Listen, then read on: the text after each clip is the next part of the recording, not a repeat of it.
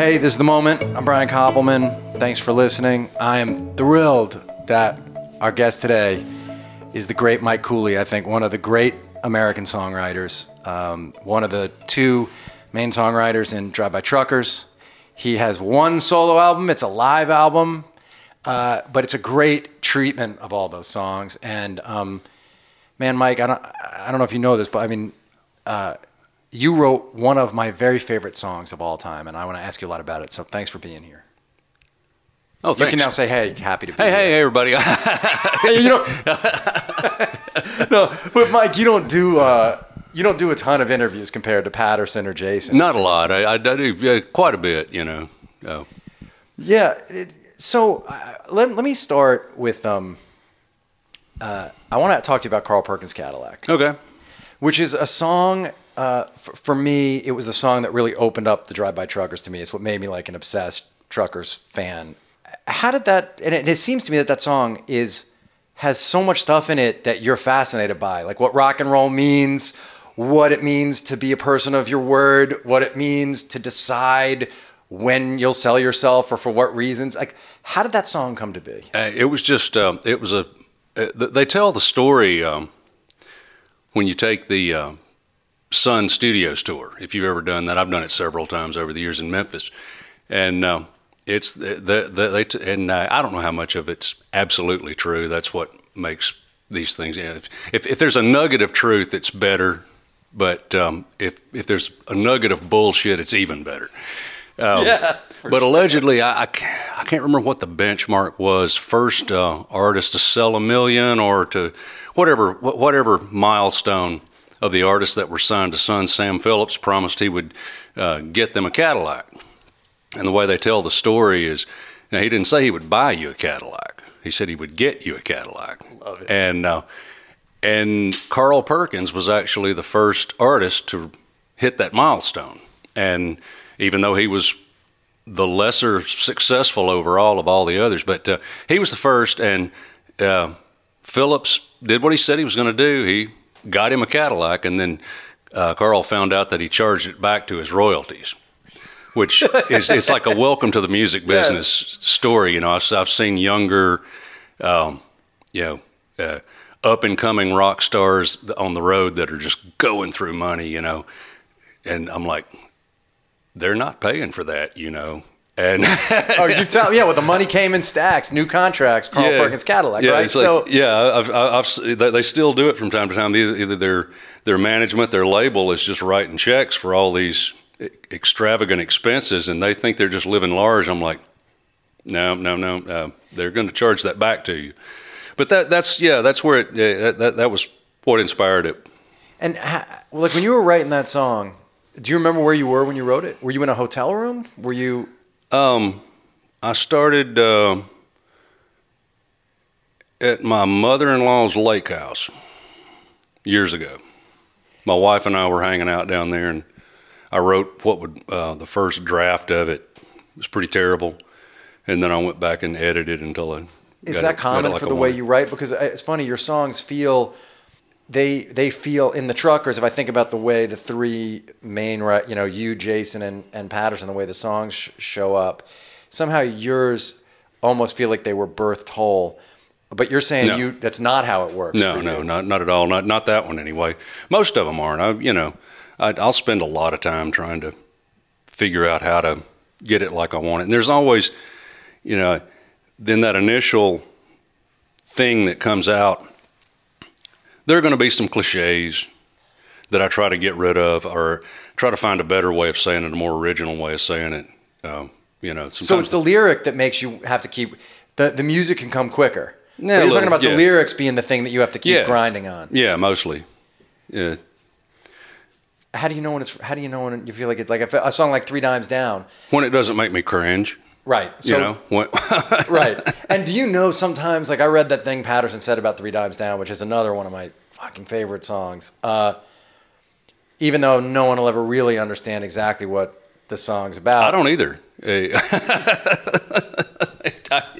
was, I actually had that riff, the music recorded like in a demo form. and I was just playing it over and over. I had a drum track with it and everything, and I just started spitting some of those words out, and I was going to write more. You know, it doesn't really, there's not a lot to it. No, I mean, there is, though. But then I kept listening to it, and I was like, you know, if I could just stretch that out to a full 3 minutes, 20 seconds, it works. You know, I don't need to write any more lyrics. Did you know that Patterson was going to crack up? I'm so interested in because, you know, I'm in my partner in everything that I do, my creative partners, my best friends who were kids. It's two of us. We write these scenes we outline together. We write these scenes separately. Then I always say, people ask what the audience is, and I always say my audience is basically Dave. Like when I'm writing, I know, oh, that'll make him laugh, or he'll dig it, and that's sort of one of the ways I know that the scene that I'm writing works. Like, are you aware when you write something like the Tom T. Hall reference that Patterson's going to laugh at that? Yeah, you know, that definitely. Right, because is he your first audience? Yeah, in a way.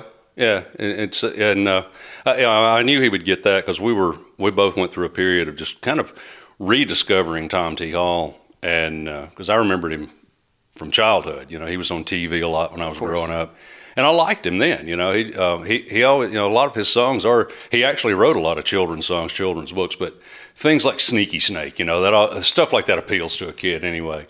But his stuff always had a childlike quality to it. But the fact that the T never stood for anything, yes. I knew he would get that, you know. Yes, and if he added it as his Tom Hall just didn't really work. What about Tom T. Hall?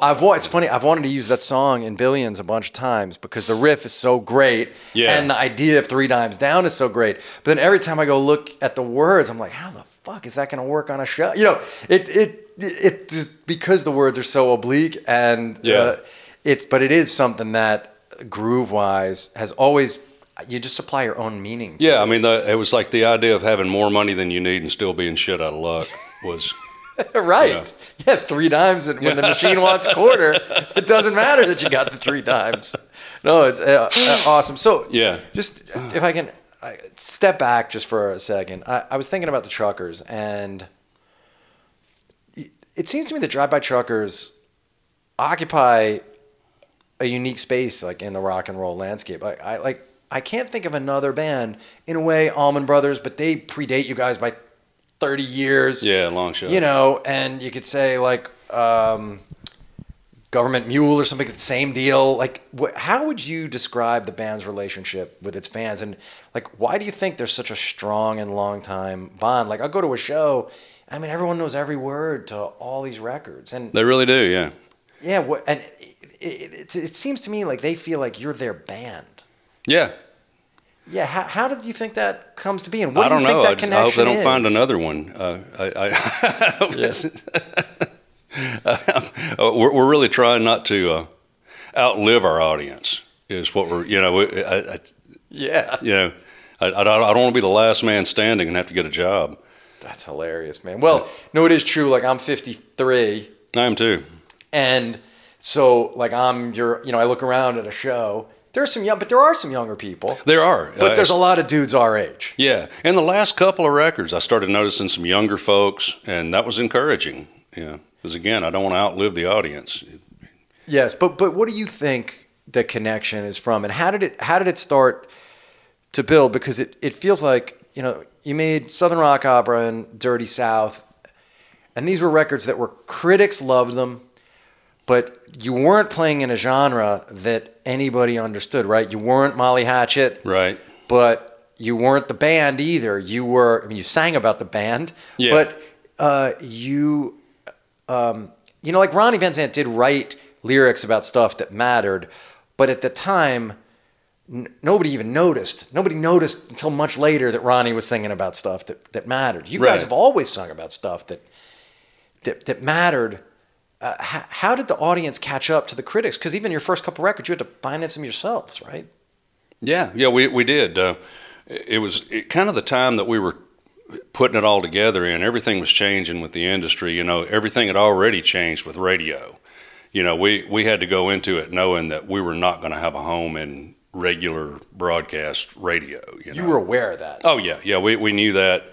We knew we weren't going to be able to depend on what we call mailbox money, royalties from big record sales. That wasn't going to be our thing. We always knew we were going to have to be a live act, a band that did it on the road, and that we would have to have that kind of an audience, that cult following, that devoted kind of following, where that was just what we were. It was never going to work if we didn't build that. I mean, we didn't set out to do it. It was that's just how it had to be. And you sort of saw that consciously? Oh yeah. So you went into this bargain with rock and roll 15 years after Springsteen did, let's say, or 20 years, where Springsteen could still think of rock and roll as a salvation, but also as a potential different kind of a life. You had to have some more realistic look at it, though it does seem you believe rock and roll is salvation in some way. Yeah, we wanted it to be our job if we could make it that way. And I wanted to have the experience of going out on the road and going across the country a few times. Even if that was all it ever amounted to, I was fine with that. I wanted to at least have that experience. And I was prepared that, hey, if it doesn't work, I was in my 30s by that time. It's like, okay, if it doesn't work, I'll be content. I'll go get a job and I'll look for something else. It worked. So had you had a job before DB? I know you were in another band. Oh yeah. But had you had day jobs? Oh yeah. What were you doing? What kind of job? Oh, I did a lot of the usual stuff. I worked food service and retail, and for the last several years, the last actual day job I had, I painted apartments. I would go in between residents and just repaint apartments, and that was a pretty cool gig, actually. Was that right before Southern Rock Opera? Yeah. And then when that record came out, you were able to just... I picked up my last paycheck on September 11th, 2001. Wow. Yeah. I watched the TV and I went, holy shit, and I drove across town and picked up my last paycheck. And knew then that... And went on the road. And you knew that was it? Or you hoped that was it? I hope that was it. Was that the tour when suddenly people started coming out to see you guys? Yeah. Yeah. And you could feel it start to change. How old were you then, do you think? 34 or 5, maybe. All right, this is great because a lot of people feel like when they get to be 30 or 31 or 32, if their dream hasn't happened, they got to give up. Yeah, and smart people do. Right. That's the thing. We were doing all this stuff, riding all over the country in a van and sleeping on people's floors and raising all kinds of hell. In our 30s, you're supposed to get all that out of your system in your much 20s. Earlier. Yeah. But we just kind of felt like it was still out there. If this doesn't kill us, it's going to be all right. And what a way to go if it does. Yeah, but so you didn't have self-doubt then? I mean, one of the things people say about you, not just because your name is Cooley, but people write about you, how cool you are, and all that stuff, and you're a great guitar player, and that. But did you not have some sense? Because obviously, both you and Patterson are such smart people. You're also have a lot of pragmatic sense.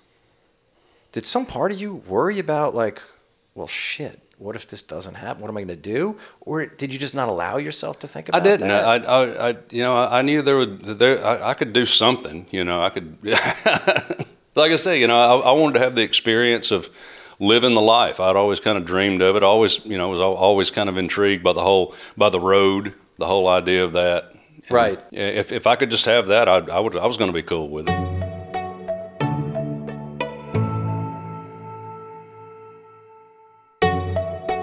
Who were the bands that you listened to growing up, the guitar players that made you want to live that life? You name it, the usual suspects.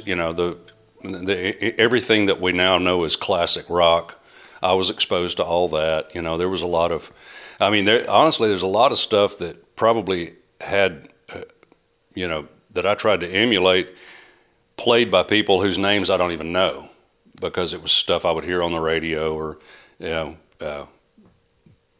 probably some session guy that Steve Lukather or Mike Landau played on something like that, some record that just hit you in a certain way. Yeah, I never really got into finding a handful of people to just dissect and learn every lick. Or I would have been better if I did, but I was never into that. And then Patterson said you didn't really start writing until a bit later. Yeah, I was in my 20s. In your 20s before you start. What made you start writing the songs? A lot of things. I'd always just kind of had this idea that I would just be a guitar player and that would be cool. Right. And I had to come to terms with the fact that I wasn't that good. I wasn't good in the ways that you need to be good to just do that and just be that guy. I probably could have been, and I realized I wasn't really motivated to do that. I don't think I was ever going to be happy being a guy who would just, you could pick up and take on the road. I probably wouldn't always necessarily like a lot of those people I would be touring with. Right. You know, that's. I just wasn't really motivated to go in that direction, and I started thinking, well, maybe I can put some. You know, I have interesting thoughts.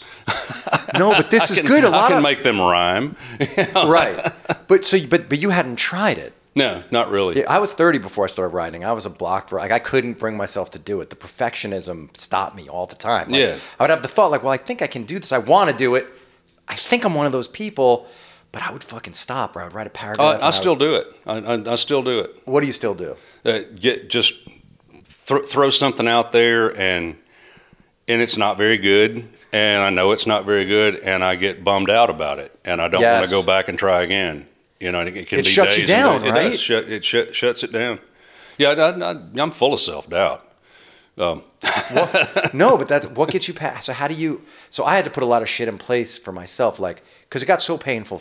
Not painful like someone who can't make a living, but I mean in terms of just psychic pain, right? It got so painful for me at a certain point. I was like, well, if I don't do this, I'm going to hate the person I become, so I better fucking do it. Yeah. Or I'll be mean to everybody that I love, and yeah. I'll ruin my life. So I fucking put stuff in place, like I journal every morning, I meditate. I did a bunch of stuff so that I could sneak an hour a day in of writing before I let the demons in. Yeah. What do you do to make yourself able to keep producing work? I've never really been able to come up with any kind of regiment that I can make myself stick to. I'm going to, something to do every day. I'm going to spend some time every day. When I can bring myself to that point, I usually get something done. Right. Of going, okay, I'm going to try to work toward this every day. I'm going to, if I write one line. Yes. If I get one line, that'll be fine. And then I get one line and it sucks. And so it's going to be 5 days before I can come back to it again. Oh, so you still let it... Wait, this is important for people to know because, you're an acknowledged great song, whether you think it or not. You're an acknowledged great songwriter. Like enough people have said it enough times that some part of your intellectual side of your brain knows that at your best, you're the real thing. Yeah. Right? You know what I mean? Some part of you knows it. Like I know after 20 years of doing this or 20, whatever, I know, well, all right, I can do something that people like. So I'm not crazy to think I can do it. So you must know that in part of your head, right? Yeah, I still feel like, it's like, I know it's in there. I know I can still do it, but it's almost from one song to the next, one record to the next, it's almost like you have to kind of relearn how to do it again, Yes. It's not a thing you just do, like, like almost any job, any task, there's a start, there's a finish. And it doesn't matter what mood you're in, there's a beginning, there's an end. And there's no beginning, there's no end, and you're just stuck going, there's nothing there. How do I get something out of nothing? Yeah, how do I start to, because you can't let inspiration be the only thing that guides you. On the other hand, you're sitting there and if the inspiration doesn't come, it feels empty. Yeah. And it feels forced and fake. Yeah. Right? Yeah, there are all these traps you can fall into, like comparing yourself to other people. Like if I'm trying to come up with material, I will not listen to a Tom Petty record. Right. Yes. I can't, I'll sometimes. And I don't want to, and you don't want to go the opposite direction of, thinking, people who are not that, maybe you don't think are that good, and getting this, idiot confidence that you don't need either. You know, it's you don't want to work from a place of like condescend, like so many mediocre talents make it that I can just do it. But on the other hand, you don't want to deprive yourself of that feeling you get when you like lock into one. Yeah, that's not the best. That's really what you're chasing. That's essentially what it's all about. Is, you know, if I can get something to a point where I know it's good, I know I'm onto something, and then I can focus, then I can come back to it every day, and I'm chasing it, and that's my drug, you know. Yes. And you go long periods of time, and you want it, then you start trying too hard. No, I know. I mean, I've lived this. Yeah. I've just lived it over and over again. But with someone like you who gets such acclaim all the time, because like I did eventually figure out if I just make myself do the pages and write the scene, tomorrow I'll find something in it to build on. I can, even if I erase 85% of it. Right. There's 15% that, oh yeah, I can move. So it's what makes me be able to do a little something every. Yeah. I mean, I have 15% of something almost all the time. Right. And it might take 2.5 years for that to ever but so become anything. I have to ask, like, so you're a guy, you're sitting there, you're kind of struggling, because that Tom Petty thing you say, I relate to. I flip it slightly. Like sometimes I'll just put on a David Mamet movie, or I'll read a couple pages of David Mamet just to remind myself of why I want to do it, like the rhythm. Yeah. And then I say to myself, I'm never going to be David Mamet. I'll never be as good as him, but okay, I understand what that feels like. And that sometimes just helps me to leap off if I do listen to it for a second. You can, I think most artists of any kind have at points, you know, you find your voice, find your thing through imitating somebody else, or you know, it's not. It's not about flipping through the records and deciding who am I going to rip off today. No, it's when the influences are so deep in you. You got to take some of that in to get your own thing out. Yeah, you know? No, this is one of my favorite. There's a guy who wrote a bunch of literary theory named Harold Bloom, and he talked about how when like artists at the beginning, they're somewhere in them, they're trying to imitate something, not to rip it off, the thing that made them want to be an artist. But then if they do it in a way, it kind of hits off of it and becomes its own strange thing. Not exactly like it. But this is what I would say. So someone like you, you're wrestling with it, you're chipping away at it, it's really hard. So I have to know, and I asked this Patterson also, but what did it feel like then? You guys let this kid come in the band, and suddenly, like out of nowhere, he shows up with Decoration Day and Goddamn Lonely Love. Like, did that shake your confidence? Did it inspire you? Like what? Because I can't imagine like sitting there. Yeah, what was that like? A little of both. You know, we were still crazy back then. We were still just nuts. You mean you're still just all getting fucked up and living a crazy life? Yeah, you know, and you know, we didn't think anything about it. It's like, okay, well, we'll just have 3 writers in the band, no big deal. And it shouldn't have worked, but it did. You know, it worked for really a long time compared to, you know, what you would expect. The fact that there was a time there where like 3 of the 10 best American songwriters, you know, under 40 were sitting there in the same band together was incredible. But did you have a sense that Jason wasn't going to be able to, he was going to have to go and do his own thing? Like, I've always wanted to know, and when I started this podcast, I always wondered about these. One of the things I said at the beginning was like, these moments when something kind of shifts. Like, when he played you those 2 songs, was it a shock to you that this kid could do, like? No, I knew how good he was already. Oh, how? How'd you know? I knew about him. I mean, it's on my radar. Yeah, you know, it should have been more obvious to me, really, that, you know, he's not going to stay in this band. You know, he has. I mean, you know, if he wrote those 2 songs and then didn't write another song for 2 or 3 years, it might be different. You know, they would still, you know, he'd still be great, but he's not like that. He has a lot of output. You know, there's no way a guy that writes that many songs, that many good ones, is going to be one of 3 songwriters. You know, he's going to have his own thing. Yes. And so at some point you guys became aware of that. But I guess he was so fucked up then too that it was like, well, who knows how this is going to turn out. We were all just, you know, we were going from one tour to the next and one record to the next. Yeah. It was a crazy time.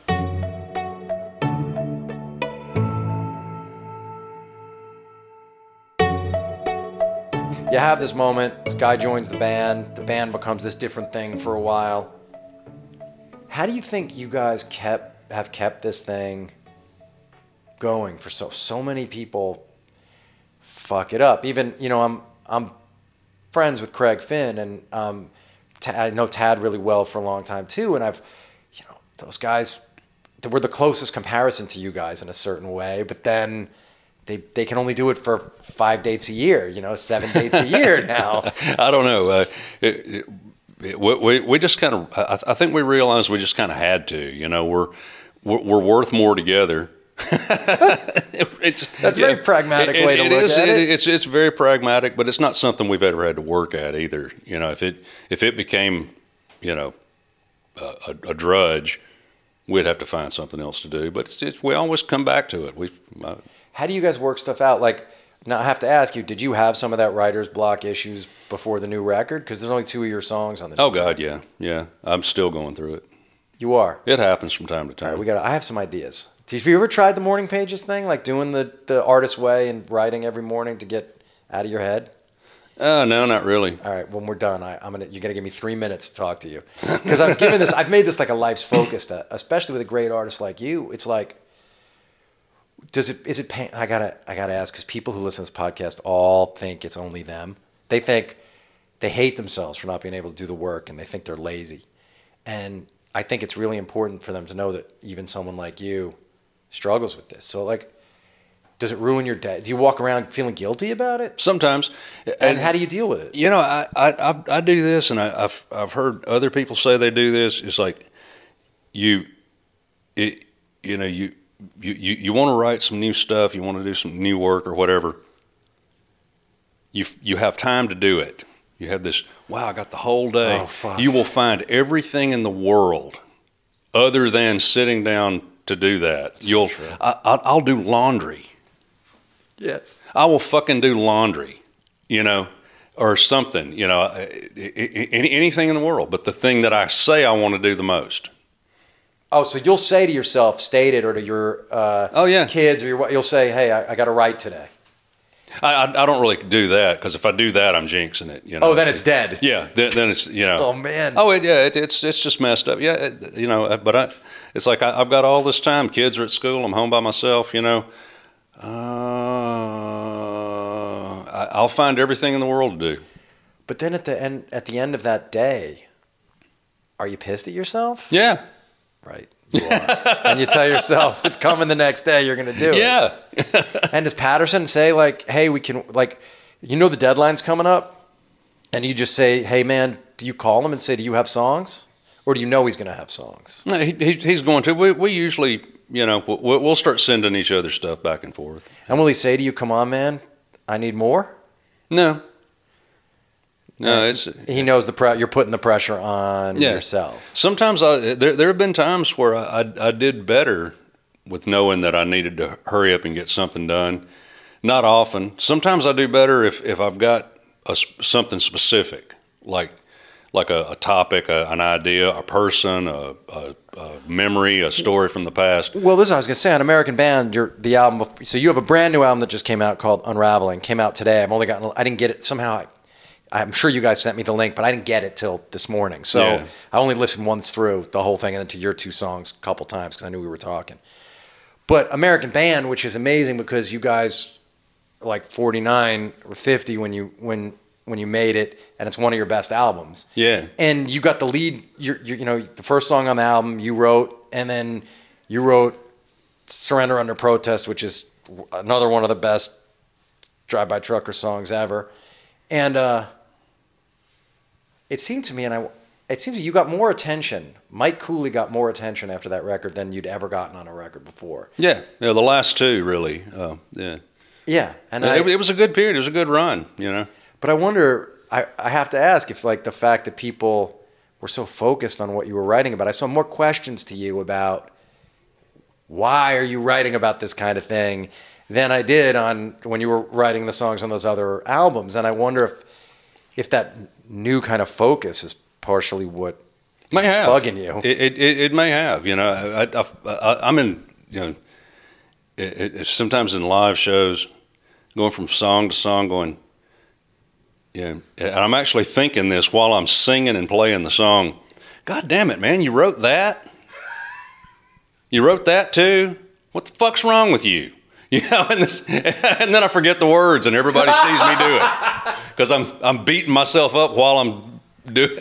While I'm performing the songs I've already written. We're laughing, but Mike, I have to tell you, like, I relate so deeply to this. This is like the thing I fence with every day of my life, which is, I know, like, I'll be sitting at home and Netflix will come up, and some movie that I wrote will be like, hey, you might want to watch this movie, and it's a movie I wrote, and I'll like click on a scene and I'll be like, well, fuck, I could do that. I did that. Yeah. Like, I'll have exactly this conversation. Like, I did that. How come today? Yeah. I can't even write 4 lines. I wrote this whole movie that's on Netflix, and it's something I've been lately with. I'll think of things, and almost every time I think I already wrote that. Right. Well, that'd be a good thing. That'd be a good thing to. Oh, but no, I already wrote that too. Yeah, but you got to play through that because don't you think we all come back to our? I mean, look, it seems to me when you've been doing this a long time, you might return to a theme, but you're approaching it through a slightly different prism now because you're a different man than you were when you wrote that song. No, there's nothing wrong with coming back to the same. I mean, Chuck Berry wrote the same song a lot of times. Oh God, yeah. Every one of them was great. Mm-hmm. It didn't matter. It didn't matter in a way that the themes were the same themes. Yeah. And with him, even the riffs was the same riff a lot of the time. Right. I think I don't want to get too stuck in the political. Why? I don't know. I don't want. I don't want anybody saying, "Well, I wish he'd get off that."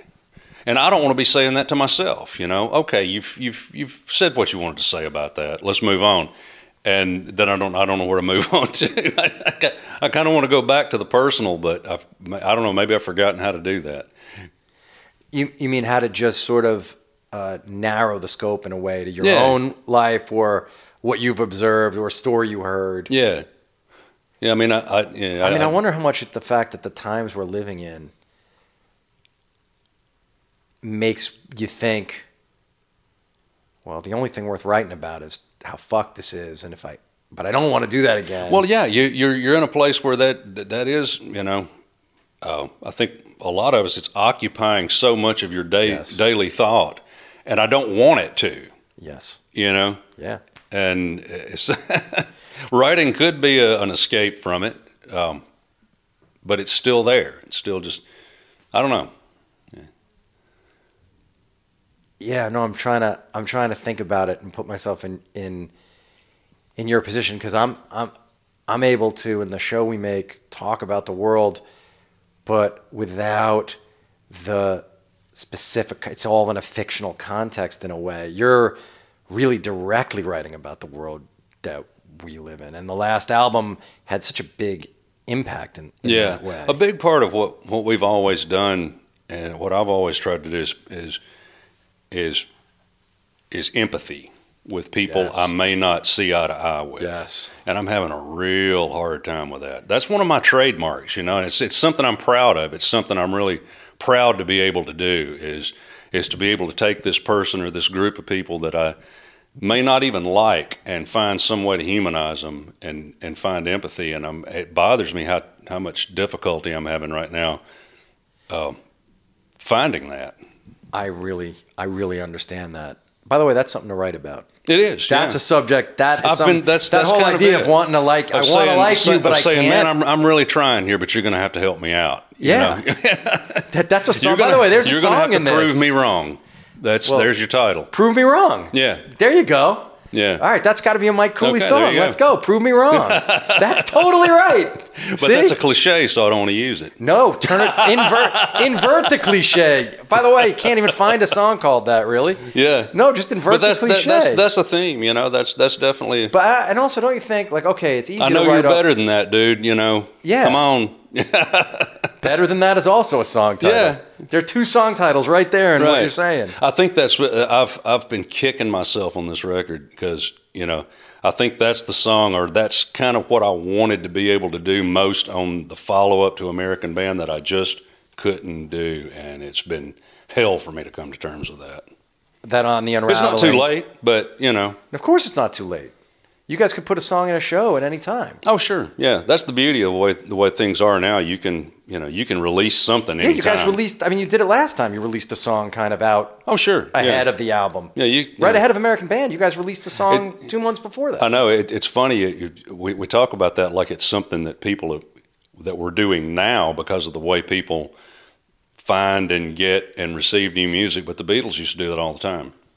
They used to release stuff, throw out singles in between records all the time. No, it's crazy. 6 months, and also they would make an album every 6 months. Yeah. In the beginning, that used to release just throwing out a few songs every now and then used to be commonplace. Well, in a way, but in a way that takes the pressure off. Yeah, it does. Because if you know, well, I'm not making the grand statement I'm going to make. I mean, the last album came out in 2016. It's 2020. Yeah. So it's like there's this expectation. Well, something we've had to learn, or not really learn, but it's just a fact.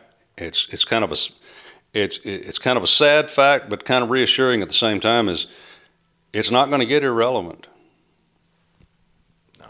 No. We really thought that by the time we released some of this stuff, it would be kind of old news or irrelevant. No, it's not. So do you find yourself, because I read some old interview where you talked about how you had respect for all these people who came to your shows, and you said, look, a big part of our audience, or a substantial percentage of them, are conservative, but I think they're reasonable and not reactionary and all this stuff. But I'm wondering if this stuff's laid more heavy on your head lately, and how you're able to still make those distinctions. Well, one thing, we are not the us we see on TV or on Twitter. It's easy to, I get, I'm guilty of thinking that from time to time, that, everybody are these, everybody who feels this way are these goons I see at these rallies, and they're not. That's not us. That's not them. That's not, that's not who we are. And from where obviously I don't have hard numbers on this, but from where I'm sitting, it looks like we added more people than we lost. You mean you personally to your shows? Yeah. The band? Yeah, Do you hear from the audience when you play the political songs? Do you hear from people who are on the... I mean, it's fine. Your band has always been aware of politics, though, right? I mean, Dirty South and Southern Rock Opera are very aware of... Oh, yeah. All these sort of political issues. Yeah. What I think, it's not so much what was in the songs that changed, it was how we talked about it. I think if we just put out that record or this record, songs that are on it, and never said a word about it, which is kind of a dream of mine. But yeah, well, the last record's pretty fucking overt. It is. I mean, Ever South, which you didn't write, Patterson's song, Ever South. There's no escaping that song. No, it is. But honestly, and Ramon Cassiano is I think the backlash, the hate mail, the ire has more to do with what we said about these things in interviews, and that got put out on on the periphery than what's actually on the record itself. Do you read the hate mail? No. But you look at Twitter, even though you don't have a Twitter account. I'm like in the smallest minority on the planet.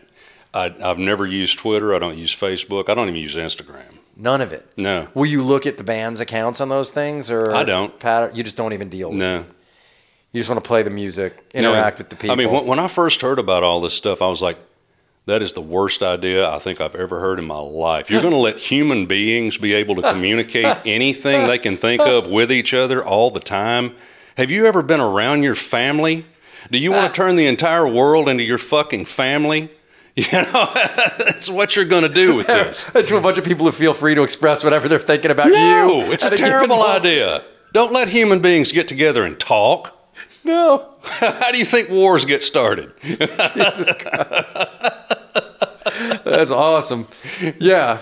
That's another song title. How do you think wars get started? Yeah. But like, you're full of them. You talk in song titles. That's what. You do talk in song titles. Oh, that was really what got me started, was realizing that I did that.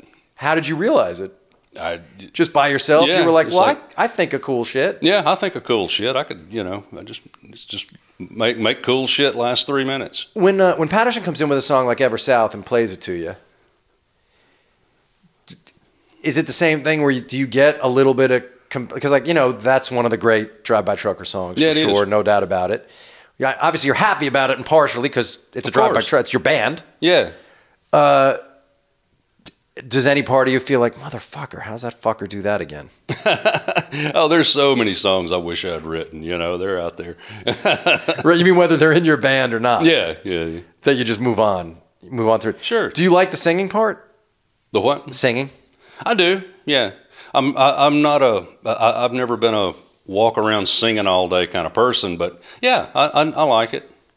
And I've gotten more comfortable with it over the years. And does the lifestyle still agree with you? The thing you wanted when you were young, which was to be there on the road. Now that you have kids, family, and all that stuff, it still works for you. Yeah. I mean, we've always paced ourselves well. We realized that real early on, and we were lucky to have, smart people on that end of the operation, in booking and in management, that recognize that, like, this is a touring band. This is what they do. We don't need to burn them at both ends. And so we've always, come home when we needed to, stayed home as long as we need to. If anybody's got anything going on that they need to walk away for a while, we're understanding of that. Sure. You got to be. But for that reason, we're this many years in, and I'm looking forward to getting on the road and touring behind this record. Well, yeah, I'm looking forward to seeing it. I want to go back to Carl Perkins' Cadillac for a second, because this is the other thing I wonder about. So when you finished, because I get the idea that when you write a song, sometimes you have an idea, you think you're worthless and it sucks and you have nothing to say. But the other side of it, like when you wrote Carl Perkins' Cadillac and you finished it, were you able to tell yourself, all right, that's really good, I did it, like I cracked it open? Yeah, I think, that's what I wanted to do, whether it's any good or not. That's what matters. Yes, I can relate to that totally. Yeah. You're saying that one is one where the feeling that was in my head, yeah, I got it. Mm-hmm. I got it out on the thing. So then it doesn't surprise you when people love that song or sing along to it or whatever. It makes sense to you. You knew you uncorked one. Yeah, I knew I'd said it like I wanted to say it. Did any of the people referencing that song? Because some of them were still, like Cash was alive and Jerry Lee was still alive when that song came out. Did you ever hear if any of them heard it? I never did. I'm sure they did. Yeah. I never heard from them. And then, have you been back to Sun Studios since? Do they know that like you did this thing about Sun Studios? I'm sure some of them do. I mean, I was actually we were hanging out with Sam's son Jerry when we made this record at Phillips in Memphis. Why? Where'd you make this record? In Memphis at Phillips Recording. Oh, which I don't know what Phillips is. I mean, it's Sam Phillips, but so they have their own. Yeah, the family has a studio now. Yeah, well, no, it's the one Sam started and built after he sold Sun, back in '59, somewhere in there. Is it the same thing? Like you recorded on like whatever the board was, or is it like modern digital recording? It's like an SSL or a Neve, or is it like a modern? I'm not sure. I'm not a gear guy. I mean, I'm sure a good bit of the equipment's been modernized or updated since they built the studio. But yeah, it's still very much the same. But so his son, who must be older, and we never talked about that. I know he knows the song, But he never brought it up. We never talked about it. No. That's so funny to me. Yeah. To me, and if the people listening to this mostly will know it, but if they don't, it is. It's one of the truest songs about rock and roll. I grew up in the rock and roll. My dad was a record producer. So for me, my dad was a publisher and producer. Yeah. So I grew up in recording studios as a kid, so that I have that song and understanding the con that the record business was really speaks to me, because it's what got me through college. It's what paid for my made for my college. When did it hit you that even if you have this sort of insecurity creatively, when did you kind of accept the idea, all right, this this worked out. Like, we made it. We're part of this lineage now. Does it do you believe it now? I kind of. I mean, that's something. I'd rather leave that out there. You know, I'd rather let that be something that's still down the road. But you mean so that you still have something to sort of like fight for? Yeah. As opposed to thinking like, I did it. Are you? But you don't have the when you guys put dates on sale, you know the dates are going to sell out. Yeah. Right. Well, I mean, you still find yourself sometimes going, man, I hope somebody shows up tonight. And do you still get up for it to perform when it's going to happen? Are you still excited? Yeah. And so what gets you up in the morning when you're not with the kids? Is it this idea of playing? Is it this idea that you might finally write a decent song? Yeah, maybe. The song part. Yeah.